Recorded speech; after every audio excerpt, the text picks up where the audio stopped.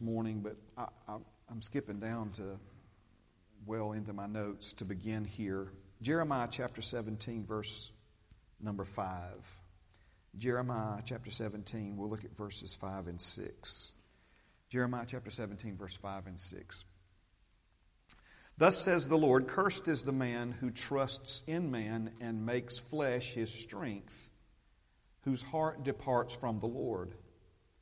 For he shall be like a shrub in the desert and shall not see when good comes, but shall inhabit the parched places in the wilderness, in a salt land which is not inhabited. Now, I'm not trying to leave out the next part because the next part he's talking about how blessed we are when we do put our trust in God.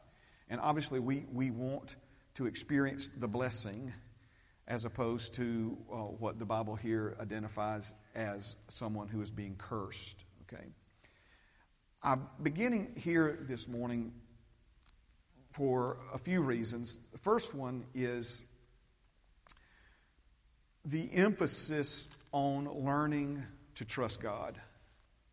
The emphasis on learning to trust God. This is, I think, one of the two most important life lessons. The first one being to learn to love, and the second one being to learn to trust. To learn to love and to learn to trust. Amen. Learn to love and learn to trust. And here he is pointing out the dangers and the issues and the negative effects of putting our trust in people, putting our trust in man, as opposed to putting our trust in God and making flesh our go-to, making flesh. When it says making flesh your strength, meaning we go to the things of the flesh for answers. We go to the things of the flesh, to solve our problems, to try to figure out how to correct this or overcome this or be successful in this area.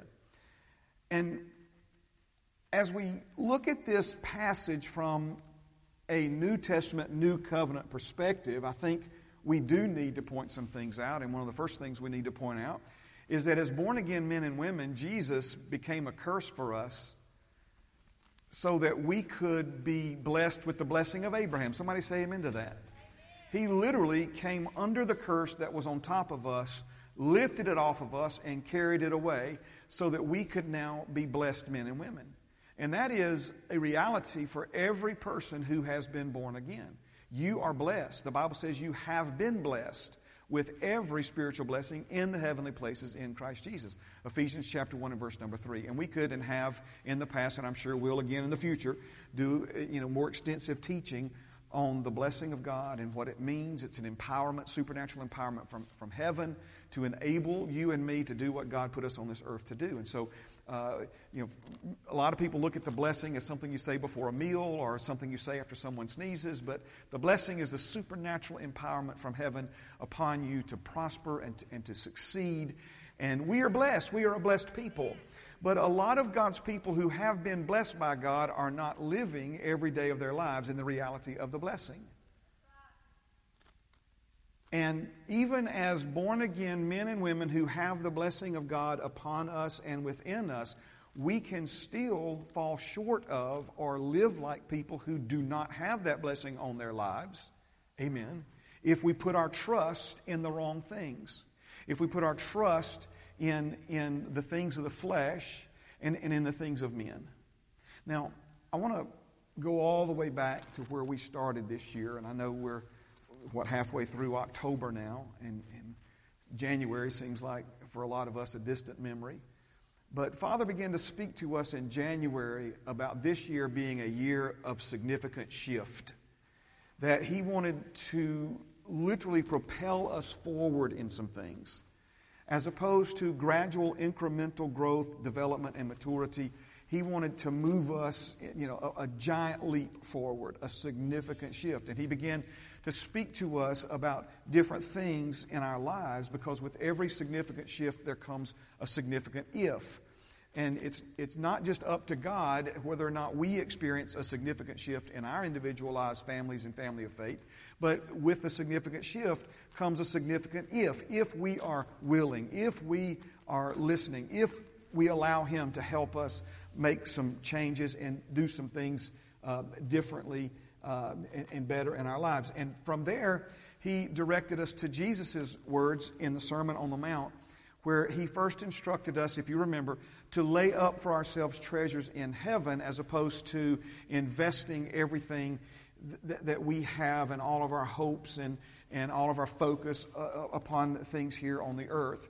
Because what Jesus then went on to explain is that wherever we've laid up our treasure, that's where our heart is going to be. And so He told us that, what we lay up and where we lay up is where we will look to. It's where we will look to. And so from this, remember, the Lord explained to us, and just to try to simplify these things, part of my job is to give you something to say. Part of my job is to help you understand the Word of God in a way that you can apply it to your daily life. And what the Lord said to us from the Word and the words of Jesus there in the Sermon on the Mount is that what you look to becomes the lens you look through. What you look to becomes the lens you look through. And if you look to heaven, heaven then will become the lens that you look through. And of course, from there, I didn't mean to review this much, but I feel like I'm being led by the Spirit to do it right now. From there, the Lord gave us this statement, okay? You were never meant to live in the world with a view of the world that comes from the world. We're never meant to look at our life in this earth and our place in this, we were never meant to see that from this world's perspective. And so He told us to look to the heavens, right? And He would then give us the right perspective, the right way of seeing things, the right lens, if you will, of our life here on earth. So again, what you look to becomes the lens you look through. So where you lay up is where you will automatically look, and then where you automatically look will become the lens through which you automatically see. Now, when you look through that lens, this then becomes the lens, if you will, that you live through. You live through this lens. Every person on planet Earth is living through a lens. Every person on planet Earth is looking through a certain mindset, a certain way of looking at things, and that way of looking at things, that mindset, that way we process things, it either comes from God or it comes from this world. It either is the way things truly are. If the light that is in you, remember we said light's the ability to see things as they truly are. And Jesus said, if your eye be single, your whole being will be filled with light, with the ability to see things as they truly are. But if your focus is fragmented, if your eye be evil or literally divided, bad is different translations we looked at.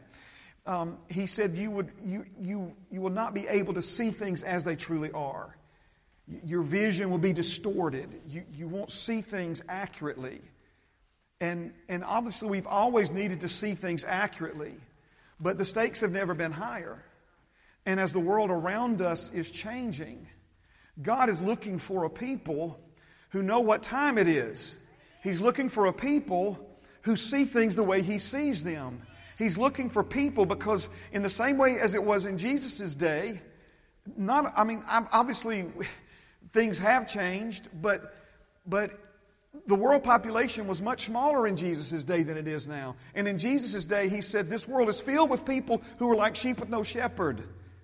And we're needing, God is needing, the church is needing, this world is needing men and women who can stand up and say, I know the way forward. I know a way to peace. I know how to have joy. I know how to can we fix that?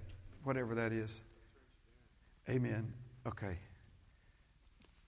I'll preach without a sound. I can do it. I do it all the time at the Foundry. I can preach without one. Amen. Okay.